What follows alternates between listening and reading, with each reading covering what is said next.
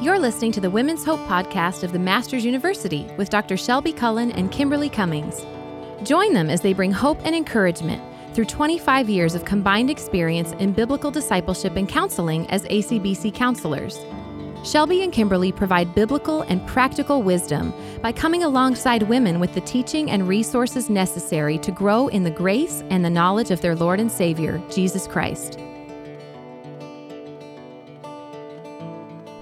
Welcome, ladies. We are so thankful that you have joined us today for the topic you suggested.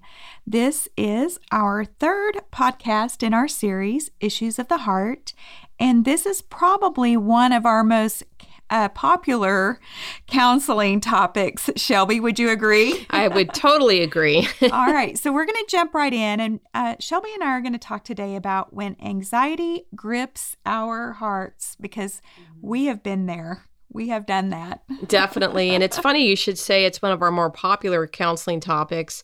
We would agree about that in our counseling rooms, but we would also say, or I've actually, when I was teaching in the classroom, I had surveyed women to see what they wanted to be taught, and this was like number 2 or 3 on the list of 10 or top 10 or something. So there you go. But no, I'm excited that the topic of anxiety and worry was asked about, because it is an issue of the heart that is very common to man, and so it's important to talk about it from a biblical perspective. We want to understand what the Word has to say about it, much more than our own personal opinion, right? Right.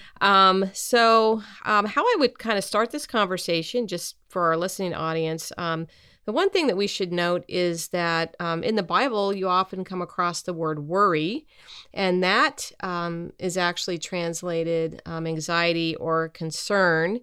But according to many of the scholars that we read, the Greek word for anxiety, they feel ought to be translated worry, just because we understand it better.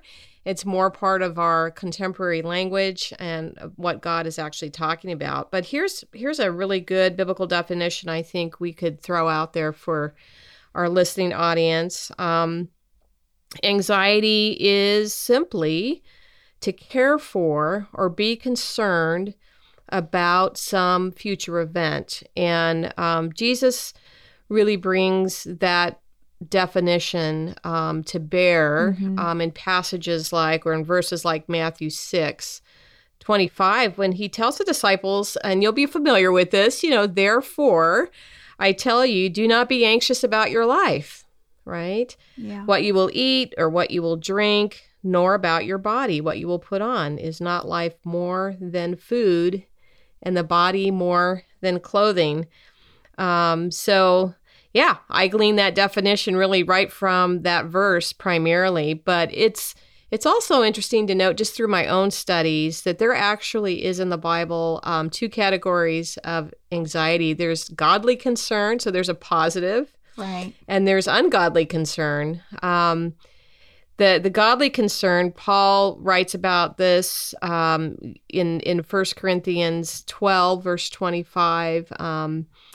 He talks about, I'm kind of jumping in on a much larger context, but in that verse, he says that there may be no division in the body, but that the members may have the same care for one another. And so that verse is essentially exhorting Christians in Corinth, and of course by extension all of us, to have the same quote unquote care for one another. And that original Greek word means to be concerned about. We know that the Apostle Paul was genuinely concerned about the brethren in Corinth, and that they continue to maintain unity in the body. That's always a familiar teaching of Paul's anyway. It just wasn't at the church in Corinth. But apparently, the church in Corinth was really more focused on who had the greater gift. If you've ever studied through Corinthians, you know that. And so the latter is more of a self-focus, and that could result, obviously, in disunity in the body. So in this particular instance, Paul is expressing godly concern. He desired that they would have mutual concern for one another and not be so caught up in this self-focus. And so there's There's definitely times when believers can have godly concern. Paul certainly models that. The kind of concern I'm talking about is the kind that's constructive. It's not sinful. Right. And Scripture certainly recognizes certain types of intense concern as being perfectly legitimate, right, for Christians. So I just wanted to kind of bring that one out because I think there's going to be times when we have just genuine godly concern. It's the same Greek word. And, there are just going to be those times. And I'll actually talk a little bit about what the difference is. But before I do that, I want to talk about what God's word addresses more often.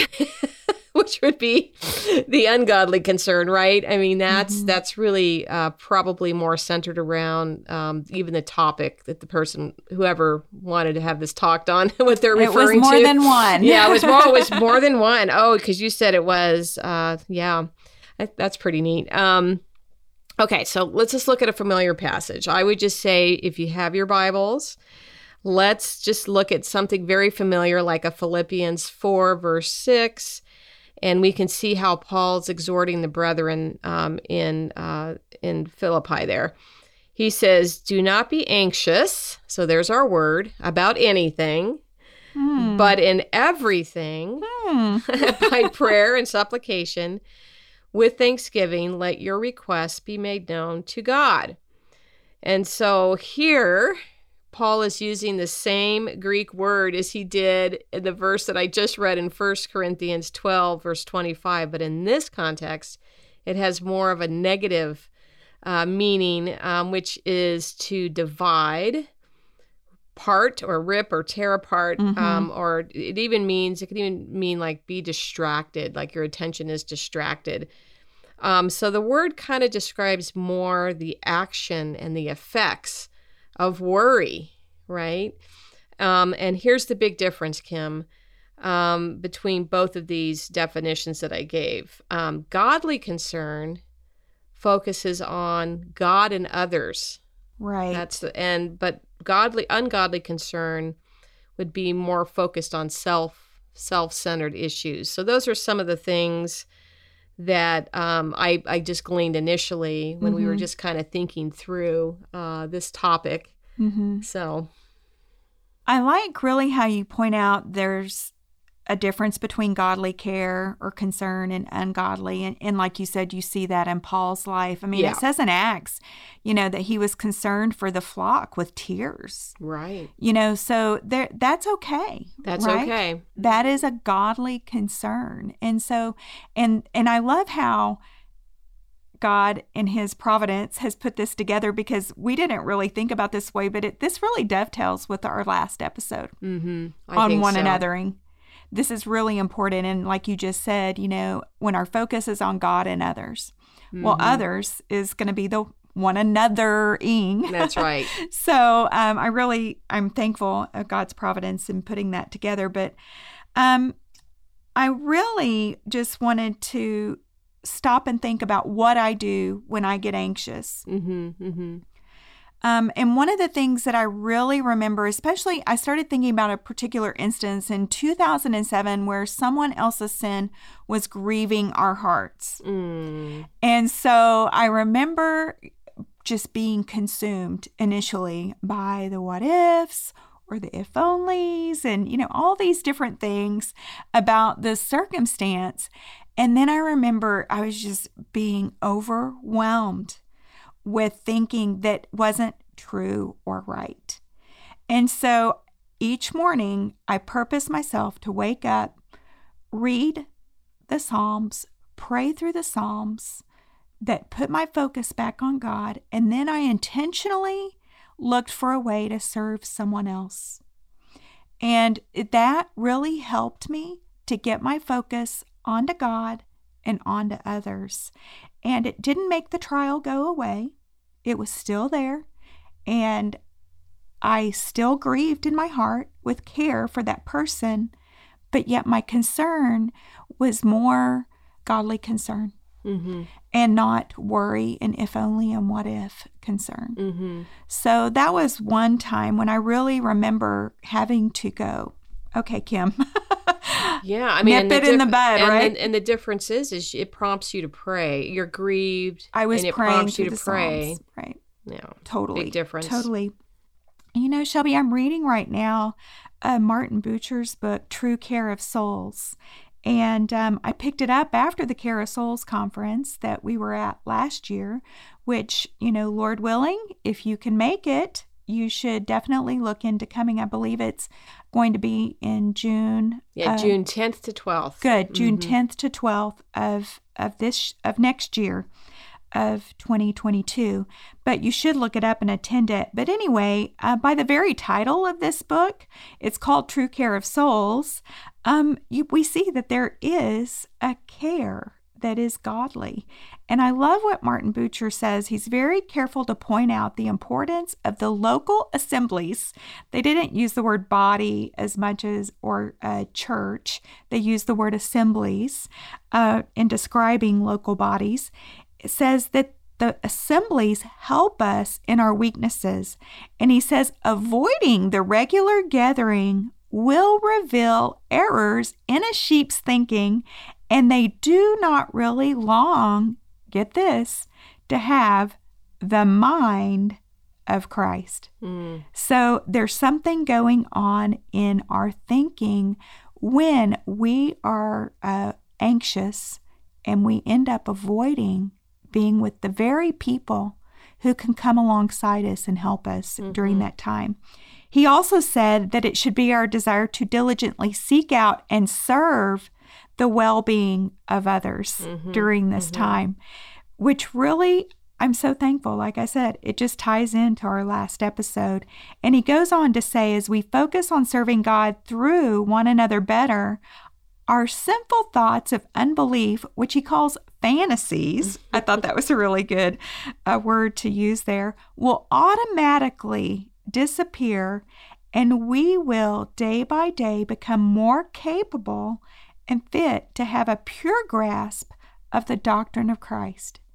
So what he said is that he didn't say that the trial or the issue will go away, but our sinful thoughts will go away. And we will be thinking more on our Savior. And I thought that was really, really helpful. Absolutely. Yeah.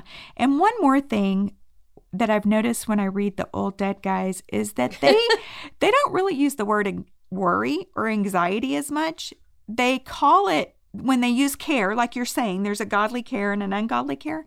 When they speak of the ungodly care, they call it carking care. And I have adopted that word because it's so good. It just sounds worrisome, doesn't it? Carking. Yes, it does. But it means burdensome or annoying. Wow. And that really ties into that being torn apart or distracted, burdened, right? And in the Greek, according to Thomas Watson, worry is to cut the heart into pieces. That describes ungodly care really, really well. And he says it excruciates the mind and it wastes the spirit.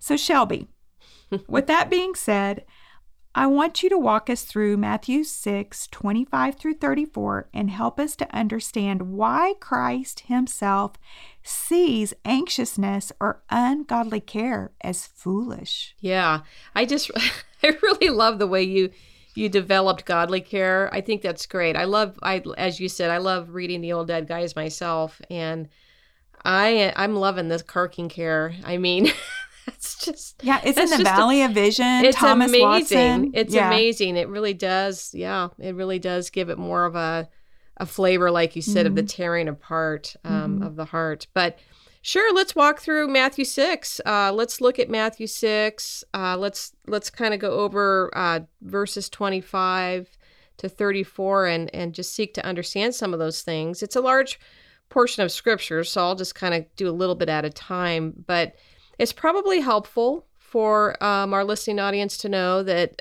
this passage of Scripture is part of a larger sermon that Jesus is giving, right? We know that. He's talking to great crowds of people, so it's a mixed audience, but at the same time, his disciples are near him. So there's a lot going over, and these crowds are the ones that are just following him around, and he is sitting down to teach now with authority, to the crowds there. And he's talking on a lot of different topics in the Sermon on the Mount. But I mean, because I think just before what we're going to look at, he's exhorting the crowd and his disciples, among other things, not to lay up for themselves treasures on earth, but to lay treasures in heaven. So it's kind of on the heels of that, because we know that where our treasure is, our heart is also. In fact, you can't even begin to serve two masters. Right. You can't serve God and money, for example. So Jesus goes into all of that before, and then we get to this passage in light of that exhortation, and just beginning in verse 25, just looking at that first, it says that Jesus says, "Do not be anxious about your life." We just kind of almost read something similar in Philippians, right? What you will eat or what you will drink, nor about your body, what you will put on. Is not life more than food, and the body more than clothing? Look at the birds of the air. They neither sow nor reap nor gather into barns, and yet your heavenly Father feeds them. Are you not of more value than they? And which of you, by being anxious, can add a single hour to this span of life? And so I would say that one of the reasons why it's foolish to be anxious, if you will, about our life, at least from the Lord's perspective, is because it's unproductive. It's completely unproductive. In other words, all of this worrying and anxiety-ridden thoughts that we have, that we choose to engage in, it absolutely accomplishes nothing, I find, except perhaps leading to things like ulcers. Certainly have gray hair, and just other sins that just kind of flow out of that or spiral down. We complicate when we begin to have anxious thoughts. That's where the battle begins, and we complicate the issue, and one thing compounds another. And then if you jump down to verse 34, you kind of see Jesus elaborating on this verse 25, because he says, "Do not be anxious about tomorrow," which we have a tendency to do, and that ties in with the definition I gave in the beginning, going into the future. You're caring too much about the future. "For tomorrow will be anxious for itself. Sufficient for the day is its own trouble." So in other words, being anxious or worried is unproductive because it's simply a thief of your time. Just think about all those times you've been anxious in a sinful way. How it was a thief of your time. It just takes away from other things that you could have been doing because your mind is just working overtime, The other thing that Jesus helps us to understand from this passage is that, ungodly care or anxiousness, it's not only unproductive, but it's just unnecessary. And you see this being brought out in verses 28 to 30. He says, "And why are you anxious about clothing?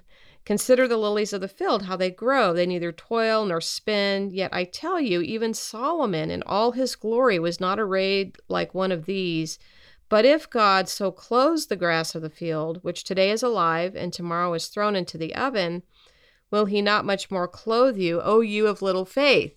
Ouch. I know. So he's saying there that worrying or being anxious is just unnecessary because God is completely able and trustworthy to provide for our needs. Don't we trust him for those things? Right. So why do we fret? Why do we spend our days fretting over things like what Jesus is talking about, what we wear, what we eat, what we drink? And we could the list could go on, don't we believe that God is concerned for us? Don't we believe that he's concerned and able to take care of those things? I think of like 1 Peter 5, where we're called to cast our anxieties upon the Lord because he cares for us. Don't we believe that God cares for us? And I like what's before it that says you need to humble yourself under the mighty hand of God, I mean, it's just the way we think, don't we?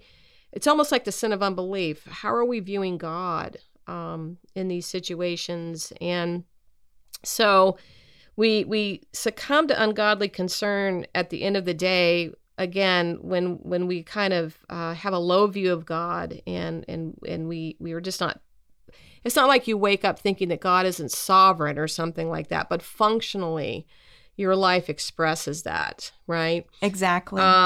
And so with this particular sin, though, it seems to, the common thing that I see maybe in counseling is that functionally what we're saying or expressing is that God isn't good, that he isn't faithful, and that he isn't sovereign.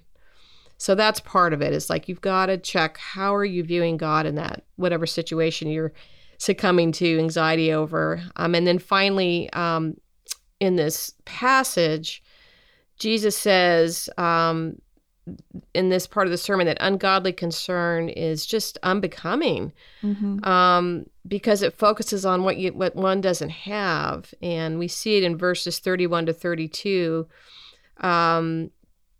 And I think I read some of this already, but therefore do not be anxious, saying, what shall we eat, and what shall we drink, or what shall we wear? For the Gentiles seek after all these things, but your heavenly Father knows that you need them.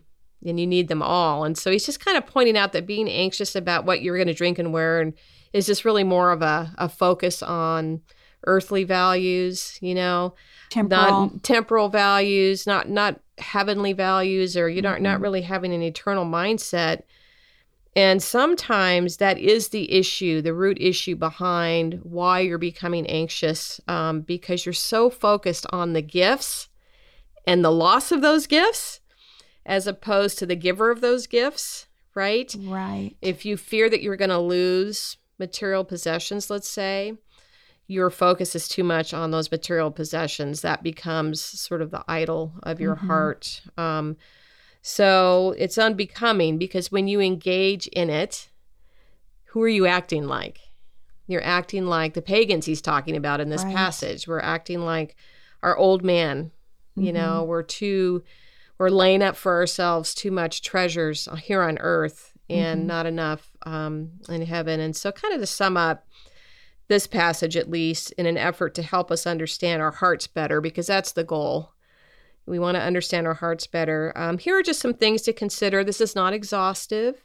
This is just a way for you to ask questions of your own heart, whether or not your anxiety, because Kim did a really good job of helping us to understand better the godly care, but we want to understand which one do we have, because it's good to discern through those things. And the first thing I want to say is you will know if your anxiety is ungodly when your thoughts are focused on intently trying to change the future. Right? Control. And we can expend so much energy trying to solve things in our own strength versus seeking God's kingdom, which is actually what Jesus exhorts the disciples to do in that same passage. We didn't even read that, but he does say in verse 33 to seek his kingdom. Instead of being anxious about your life, you're to seek his kingdom instead. And that's just reminding ourselves, he's reminding us, rather, that we should be spending time daily with the Lord. And secondly, another thing you can just kind of discern through is you will know that your anxiety is ungodly when it begins to control you instead of you controlling it, in a sense. In other words, what happens is when you're consumed with ungodly concern or anxiety, what you will notice is it has a tendency to dictate your next decision, or your next move, whatever that is that you're concerned about, because it's on your mind constantly, and it will influence you, because the battle begins in the mind. If you're not going to hold your thoughts captive to the obedience of Christ, like you were saying, then it will dictate your next move. And it can manifest into other things like just being, exhausted or distracted, neglecting responsibilities at home. You know how it is. If you've got a lot of things on your mind and you're overly concerned about it, you're super distracted. And it can lend itself that way. Another thought is you'll know if your anxiety is ungodly when you experience physical ramifications. I think there's a lot to be said for that. It doesn't mean that if you're struggling physically, that this is, that anxiety is primarily the issue. But I think that because we're body, soul, there's ramifications. And so if you are struggling with sinful anxiety or excessive anxiety, you will manifest sleeplessness. Like I said before, ulcers. I mean, it could be a whole host of things. Chronic fatigue. That is, when I'm counseling, if chronic fatigue is usually part of that whole picture that a person struggles with. Insomnia. Why? Because their mind won't shut off. It's a runaway freight train. It's a runaway freight train. And so that complicates your issue because when you're not sleeping, it lends itself to despair and depression. So sometimes depression is just an effect of not sleeping, which is an effect of ungodly concern. Isn't that amazing? Yeah. You can go all the way back. The other thought, too, is that you will know that your anxiety is ungodly when it leads to a loss of hope. You know, you're despairing without hope in a sense, rather than looking to God's answers in his Bible. So if you spend too much time worrying and fretting about the future rather than looking to Christ for hope, in his word, obviously, you're going to feel hopeless. And that's where it can get really scary for people when they allow their thinking to go that far, their thought life, because deep despair, if not dealt with, can actually lend itself towards suicidal thinking. And then that's not good, right? But again, Jesus is just saying, you know, in light of becoming anxious about your life, we must seek his kingdom first. And so that means spending time in his word, depending upon him through prayer, you know, just knowing that those things are sufficient to help us. And of course, that's just a snippet. We're trying to answer a large, broad topic as to what the Bible teaches. Yeah, I know. I mean, that's just, so the question that remains is probably, you know, what are some ways now, Kim? Maybe you can be a little more practical. I tried to be somewhat practical, but I mean, it's even more so. Let's say that our listening audience just really listened intently to what I just said, and they're like, I'm anxious in a sinful way. Now what, Kim? It's like, yeah, but so what? What do I do? Right. Oh, sure. Yeah. I recently had the opportunity, Shelby, to speak through Philippians 4, 1 through 9. And it was really good for me. Yeah. I love it when I get to teach on a subject because it really makes me work through it in my own heart first. But when we're anxious, based on Philippians 4, we're going to go to Philippians 4, and we're going to go through verses about 4 through 9, the best that I can here in this short amount of time. But the first part of Philippians 4, verses 4 through 5, tell us that we are to consider God. And it says, rejoice in the Lord always. Again, I will say, rejoice. Let your gentle spirit be known to all men. The Lord is near. So the first thing we see there is that we are to rejoice. And that word is in the present tense, and it means we are to keep on rejoicing. We are to live a rejoicing life. That means all the time we are to rejoice. And it says, in the Lord. Okay? This is a sphere that is unrelated to whatever the circumstance that may be bringing anxiety into our life.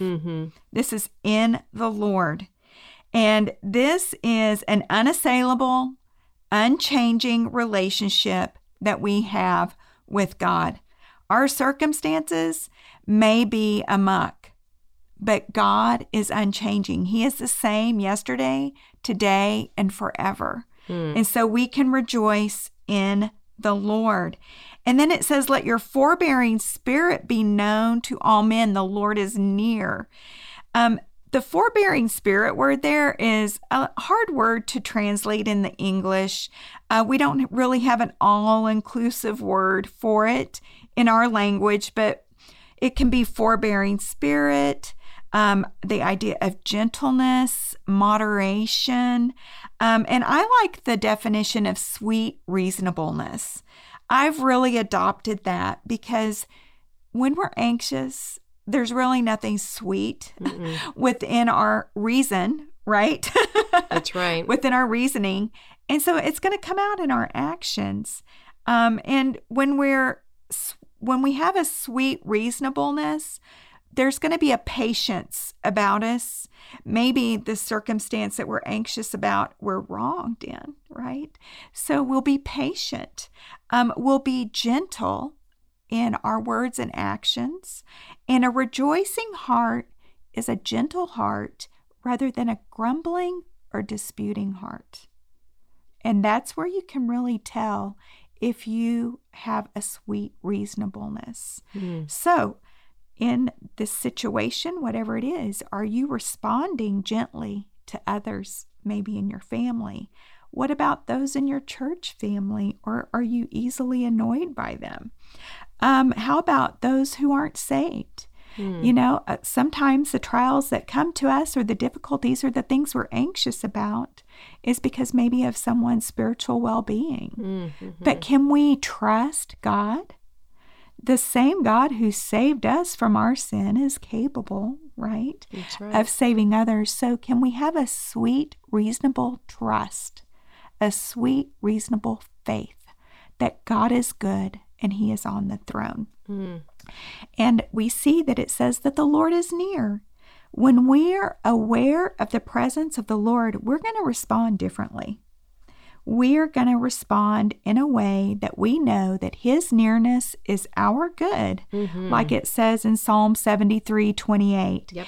And that we are focusing on the Lord's intimate care over that circumstance, whatever it is. Either way, if we're approaching Him with eternal thoughts, like you said, Shelby, so well, of setting our minds on things above where Christ is, and knowing that He is our Heavenly Father, right? And if we also understand, here is this great God who's in heaven, but yet He's also imminent, right? His care, His love for us is near. He is near to us. So it also says always. And I love how it was, be anxious for nothing, pray about everything. Yeah. So we're seeing all these all-inclusive words, right? Yeah. Always. So this is one of those all-inclusive words. It reminds us that we are to have a continual attitude of an action in our life of always being thankful and always trusting in the Lord. Then we see we're to put off anxiety and we're to replace it with prayer, right? And I love this because when we are putting something off, we're replacing it with something that is not of ourselves. And we're going to see this in this passage. And I really love this. But it says, be anxious for nothing, but in everything by prayer and supplication with thanksgiving, let your requests be made known to God, and the peace of God, which surpasses all comprehension, will guard your hearts and your minds in Christ Jesus. So we are putting something off that is sinful, but it is being replaced by something that is of God. So prayer is where the action is what Absolutely. Susanna Wesley children always said because they saw her pray, right? So a prideful heart is going to be consumed by an issue, but a humble heart is actually confident. And I love this because it's a confidence not in myself, but in the one who knows the end from the beginning. And so when we look at biblical confidence, it's not rooted in pride. It's rooted in humility of knowing who God is. So prayer is just a general word that means devotion and adoration towards God. The focus is on Him, and our dependence is upon Him in prayer. And then it uses the word supplications and request. This means that whatever is concerning us, we are asking God, our Father, who cares for us more than all those things that you mentioned in Matthew 6, right? He's given us everything pertaining to life and godliness, and we are depending upon Him in prayer, asking Him to show that care to us. And we can share the little things in life. We can share the big things in life. Because remember, to God, they're all little things because He's capable. That's right. He's the one. And I wanted to read this quote from Sinclair Ferguson. I thought it was really good. It says, "It is only when we want to take our lives out of the Father's hands and have them under our control that we find ourselves gripped with anxiety. The secret of freedom from anxiety is freedom from ourselves and abandonment from our own plans. But that spirit emerges in our lives only when our minds are filled with the knowledge that our Father can be trusted implicitly to supply everything that we need." And then it mentions in the passage Thanksgiving. I love the timing of this because here we are, the first day of November. Yeah. This is the month of Thanksgiving, right? And we need to ask ourselves, am I being thankful for whatever He's bringing in my life? Because I know if I'm thankful, I'm realizing that it's going to make me more like Christ. If I'm not thankful, I'm not anticipating growing and becoming more like my Savior. And if you need to ask yourself, are you characterized as a thankful person? So often we look at the 9 lepers who were healed and didn't thank Jesus. There was only one who was thankful. Where were the other 9? They were more concerned with the fact that they were healed than the healer. And so we need to take a glance from ourselves and gaze upon our Savior. I love what the Puritan John Boyce says. He says, "Just as the Lord loveth a cheerful giver, so likewise a cheerful thanksgiver." I love that. I do too. I'm going to put it on a word board. It's so good. And then Jerry Bridges, who has excellent books, but he's with Jesus now.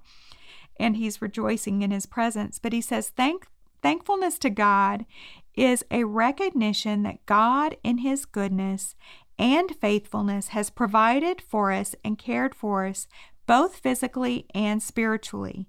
It is a recognition that we are totally dependent upon Him, that all we are, all we have, comes from God. We keep seeing this word dependence, right? Yep. Yeah. When we step away from being dependent upon God, we will be anxious. So, and then verse 7, this is that putting on, right? God is actually giving us His peace. And the peace of God, which surpasses all comprehension, will guard our hearts and our minds. Okay, so the peace of God that we will be replacing this anxiety with is going to actually guard our thinking. And so when our thinking is not guarded, we are refusing the fruit of the Holy Spirit of peace, and we need to be walking in the Spirit. This peace, I love, it surpasses all comprehension, which is our thinking, right? Yeah, of course. And we can't fathom it because it is so much greater and sweeter than our sinful anxiety and worrying. He surpasses that. He is greater than that, and He gives us His peace. So we need to ask ourselves, why are we not at peace? It is because our thinking has derailed somewhere. We can't understand it because it is a peace that is otherly, and it guards our hearts, our emotions, and the seat of our very being, and our minds. And it keeps us from wandering and going into that wild imagination land and fearful scenarios that aren't even true. I call it going into the land of what ifs. Exactly. Exactly. And it's saying it guards our entire being, everything about us. And all those things that you mentioned about the physical issues. Yeah. Those are not going to happen that way, right? That's not going to take place because we're not doing this in our minds, which affects our bodies. It is comprehensive. So we have to then think biblically. It says in Philippians 4:8, "Finally, brethren, whatever's true, whatever's honorable, whatever's right, whatever's pure, whatever's lovely, whatever is of good repute, if there's any excellence and anything worthy of praise, let your mind dwell on these things." So then you see that when we are Walking in the Spirit, we are going to be thinking the things that God tells us to think upon. And then we're putting on these things in our mind, okay? We're putting off the anxious thoughts. We're putting on the godly biblical thoughts. Finally indicates that he is reaching the pinnacle of what his thought was when this was penned. And he is summarizing it in this last phrase, let your mind dwell on these things. This is a command, not a suggestion, okay? We need to be what it says in this definition, not simple thinking, but rather complex, deep, analytical thinking that ponders and considers these things that we have been told to think upon and the implications that these things have on our lives. So, whatever is true, this is our primary source of truth, comes from whom? The Word of God. God. He is true, right? Our God is true. And his word is truth. John 17:17. Truth is in Christ. Ephesians 4:21. He is the way, the truth. John 14:6. And the Holy Spirit illumines us to the truth. Ladies, how is your time in the Word? How is your time in God's Word? Read what is true. Focus on what is true. And then focus on whatever is honorable. That means whatever is worthy of respect, whatever is noble, whatever is dignified, whatever is reverent. And then whatever is right. I'm blowing through these, and I will make an image for these on Instagram, just kind of giving a quick little definition so the women can have this to reflect on. But whatever is right, the word here is whatever is righteous. Whatever is in perfect harmony with the eternal, unchanging, divine standard of a holy God that is revealed in Scripture. And then whatever's pure is whatever's holy, undefiled, whatever is morally clean is what we need to be thinking upon. And then whatever is lovely, I like this one, whatever is winsome, pleasing, attractive, amiable. It really kind of goes back to that sweet reasonableness too. So this kind of person is not going to be a fault-finding person who's critical, or even it's coming out in their speech, right, as maybe some form of gossip or slander, or even like Martha. Jesus, do you not care? Right. Right? So it could be towards actually our Savior. That's unbelief. And instead, we're going to focus on good, the goodness of God, and the good that He has given to us. So we also have whatever is of good repute. This means whatever is well thought of, highly regarded. This really confines me to my thinking, right? The point is that we are protecting our mind from filth, from junk, from lies, right? And from things that we don't even know are going to happen. We're robbing God of glory by stealing things that we don't even know are going to happen in the future.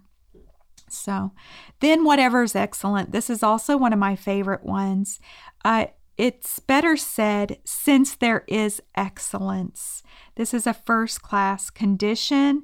This is really rooted in the excellencies and perfections of God. What you see, if you read the Old Dead Guys again, is they talk about the perfections of God or the excellencies of God when they're speaking of God's attributes, His character, and His nature. So it's taking us right back to thinking on God and who He is. So that's one of my favorite ones. And then whatever is praiseworthy, he keeps having this theme of rejoicing and praising God in this little passage. So we are to think on things that are worthy of praise. How often do you stop and just say, praise the Lord? When someone tells me something about encouraging that's going on in their life, the first thing I'd say is praise God, praise the Lord, because I want that to go to Him, right? I want the person who I'm speaking with to acknowledge all praise goes to Him, not to us, right? Not to us. And then finally in verse 9, it tells us that we not only think on these things, but we are to practice these things, okay? And he says, I love this, the things that you have learned and received and heard and seen in me, practice these things, and the God of peace shall be with you. Here Paul gets very pastoral. And also you see him as a discipler, right? And he is confident that the work that God has done in him and the things that he is doing in his life need to be exemplified by those that he's discipling. And also we see that when he wrote this, he was in prison. But yet he's still being obedient to the scripture to think on the things that are pleasing to the Lord. And so it says in verse 9, what you have heard and seen in me, the terms heard and seen have to do with Paul's reputation and example, and what they have learned from watching him day in and day out. Ladies, who are you observing that it can be like Paul to you and be an example to you as a disciple, as a learner, so that you also can practice these things the way that Paul did or the way maybe someone who's discipling you? You see, if we see and regard the word of God as true, we have to obey it, right? You mentioned functionality earlier. We have to function in how we think. Right? So if we are thinking biblically, we will function biblically. Thomas Adams said, true obedience has no lead in its heels. We talk about being a lead foot, right? But this is talking about dragging our heels, our feet in obedience. This is the result of wrong thinking. But notice also this command, practice, comes again with a promise. And the promise is in 9b, the God of peace will be with you. Why does God say the God of peace? He's talking about being content in anything and everything. And that's why he calls him the God of peace. This man is in prison and is talking about the God of peace. That is otherly. That Definitely. Is not of us. I love what Jerry Bridges says. He says, God makes provision for our holiness, but he gives us the responsibility of using the provisions. Holy living is practicing godly thinking. I love that. We have a list of helpful resources, but time is running short. So I will put those resources that we have on our Facebook group. Be sure to follow us on our podcast Facebook group. We have over 1,000 women in it. And I share resources there for our women that will help them grow in the grace and the knowledge of Jesus Christ. But Shelbi, we have covered a huge topic. Like I said, we could have done easily 4 discussions on this, but we blew through it. But we really just want to give you some things to think upon, to think on these things. And we want to thank TMU for being here for us and recording us each time that we get together. We're so thankful for our team and the production crew. They've been wonderful. And also, I just want to thank our listeners. We're thankful for you. And in this season of thankfulness, let's really choose to think in a manner that shows gratitude to our great God who sent his Son to die for our sins. I can't think of anything that we should be more thankful for. Amen. Right? So ladies, have a wonderful November, and we will catch you on the Christmas side of things. Thank you for listening to the Women's Hope podcast of the Masters University. For more resources and episodes, visit masters.edu/women's hope. For more information on the Masters University, visit masters.edu. We'll see you next time.